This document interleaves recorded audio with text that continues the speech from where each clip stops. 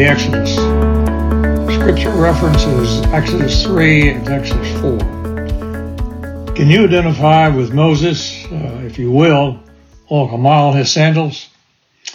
Not me. When Moses comes to mind, the image projected is that of Charlton Heston, staff in hand, flowing frosted hair, and a booming voice. The half-life of an image can be deceiving.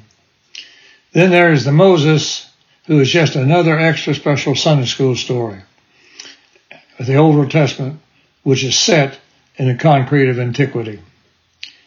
To put the matter in biblical perspective, consider, however, the Bible is one book, not two, much less 66. It is God's continuing progressive revelation of his story. All tracks converge on the revelation of Jesus Christ. The Exodus is a major political event, pivotal event, and God's foundations for producing the bride of Christ, the church.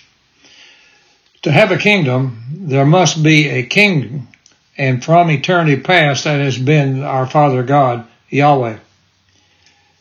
A kingdom must also have subjects subservient to the king. That is what has been going on in Egypt for 400 years at this point. Finally, there must be some sphere in which the kingdom people reside. That was the destination of the Exodus, the promised land, Israel. Moses was not much to start with, but a true prototype of many present-day believers. He spent 40 years thinking he was somebody, 40 years discovering he was a nobody, and finally 40 years being of use to God, becoming a human deliverer of his people, which is in essence a prototype of Jesus who redeems and delivers his people. In the last verse of Genesis, Joseph dies at the age of 110. The Bible takes note that Joseph was embalmed, an unusual note. It is estimated that Joseph died shortly after the turn of the century, 1800 BC. 3 additional dates of significance are Jacob and family settled in Egypt in 1850 to 1870 BC. The enslavement of Hebrews was probably done in steps, but the date of 1650 to 1680 BC is put forth as enslavement being complete. Finally, the Exodus tagged with a date from 1447 or 1448. In Exodus 12, Scripture gives a total time of Egypt was 430 years. It should be noted that scholars also propose a later date for the Exodus of around 1267.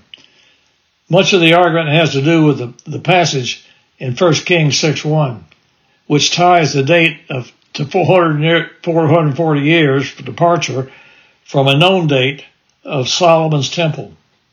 Like other issues in the Bible, there is ambiguity, but that does not mean error. Let me suggest 2 things. First, to be a true believer in the Bible requires a certain tolerance for ambiguity. And second, the maximum that in essentials unity, in non-essentials liberty, and in all things love is applicable. In my opinion, it simply does not change the story as to when the date was in terms of meaning behind the actual date.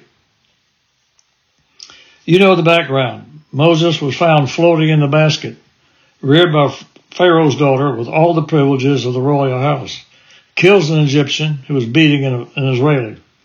He flees to the desert of Midian and disappears for 40 years. It seems to me that Moses probably had a reasonable comfort level at this time. Solid employment, reasonable housing, good, apparently, family life, and was not enmeshed with political intrigue. When he saw a burning bush not being consumed, how easy would it have been for him to say, far out, or awesome, and then continue on his way? Please recognize that God did not communicate with Moses until after Moses drew aside. Exodus chapter 3, verse 4, when the Lord saw, in my opinion, that is not any different than our situation where we have to draw aside in order for God to give his direction. Notice also that God is very patient with all of Moses' objections as long as they are reasonable, because he knows the substance of our nature. Consider Jesus with Thomas. God affirms to Moses that he, God, will be whatever Moses needs, not wants. However, God's anger flashes when Moses makes sounds of rebellion. After a clear demonstration of God's power, Moses did not trust God completely. Scripture tells us God finally let Moses have a second-best portfolio and brings in Aaron, who proves to be less than a stellar performer. If Moses had allowed God to go with plan A, how much better would it have been? The call of God and his anointing go together. I would recommend one make absolutely sure that God is calling, as there are false callers, not the least of which is ourselves. That would lead us off the path. We must stop, draw aside, listen, be willing to be used by God, and trust his word or promises. Honest doubts and questions the Lord will accept, but not rebellion. We Christians talk much about our Savior, and rightfully so.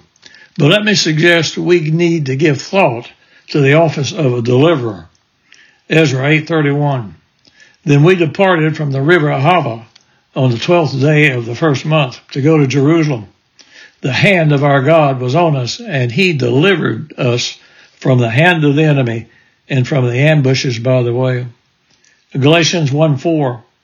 Who gave himself for our sins to deliver us from the present evil age, according to the will of our God and Father. Certainly a crude prototype, but Moses is a deliverer, and the story is important. Make it a blessed day.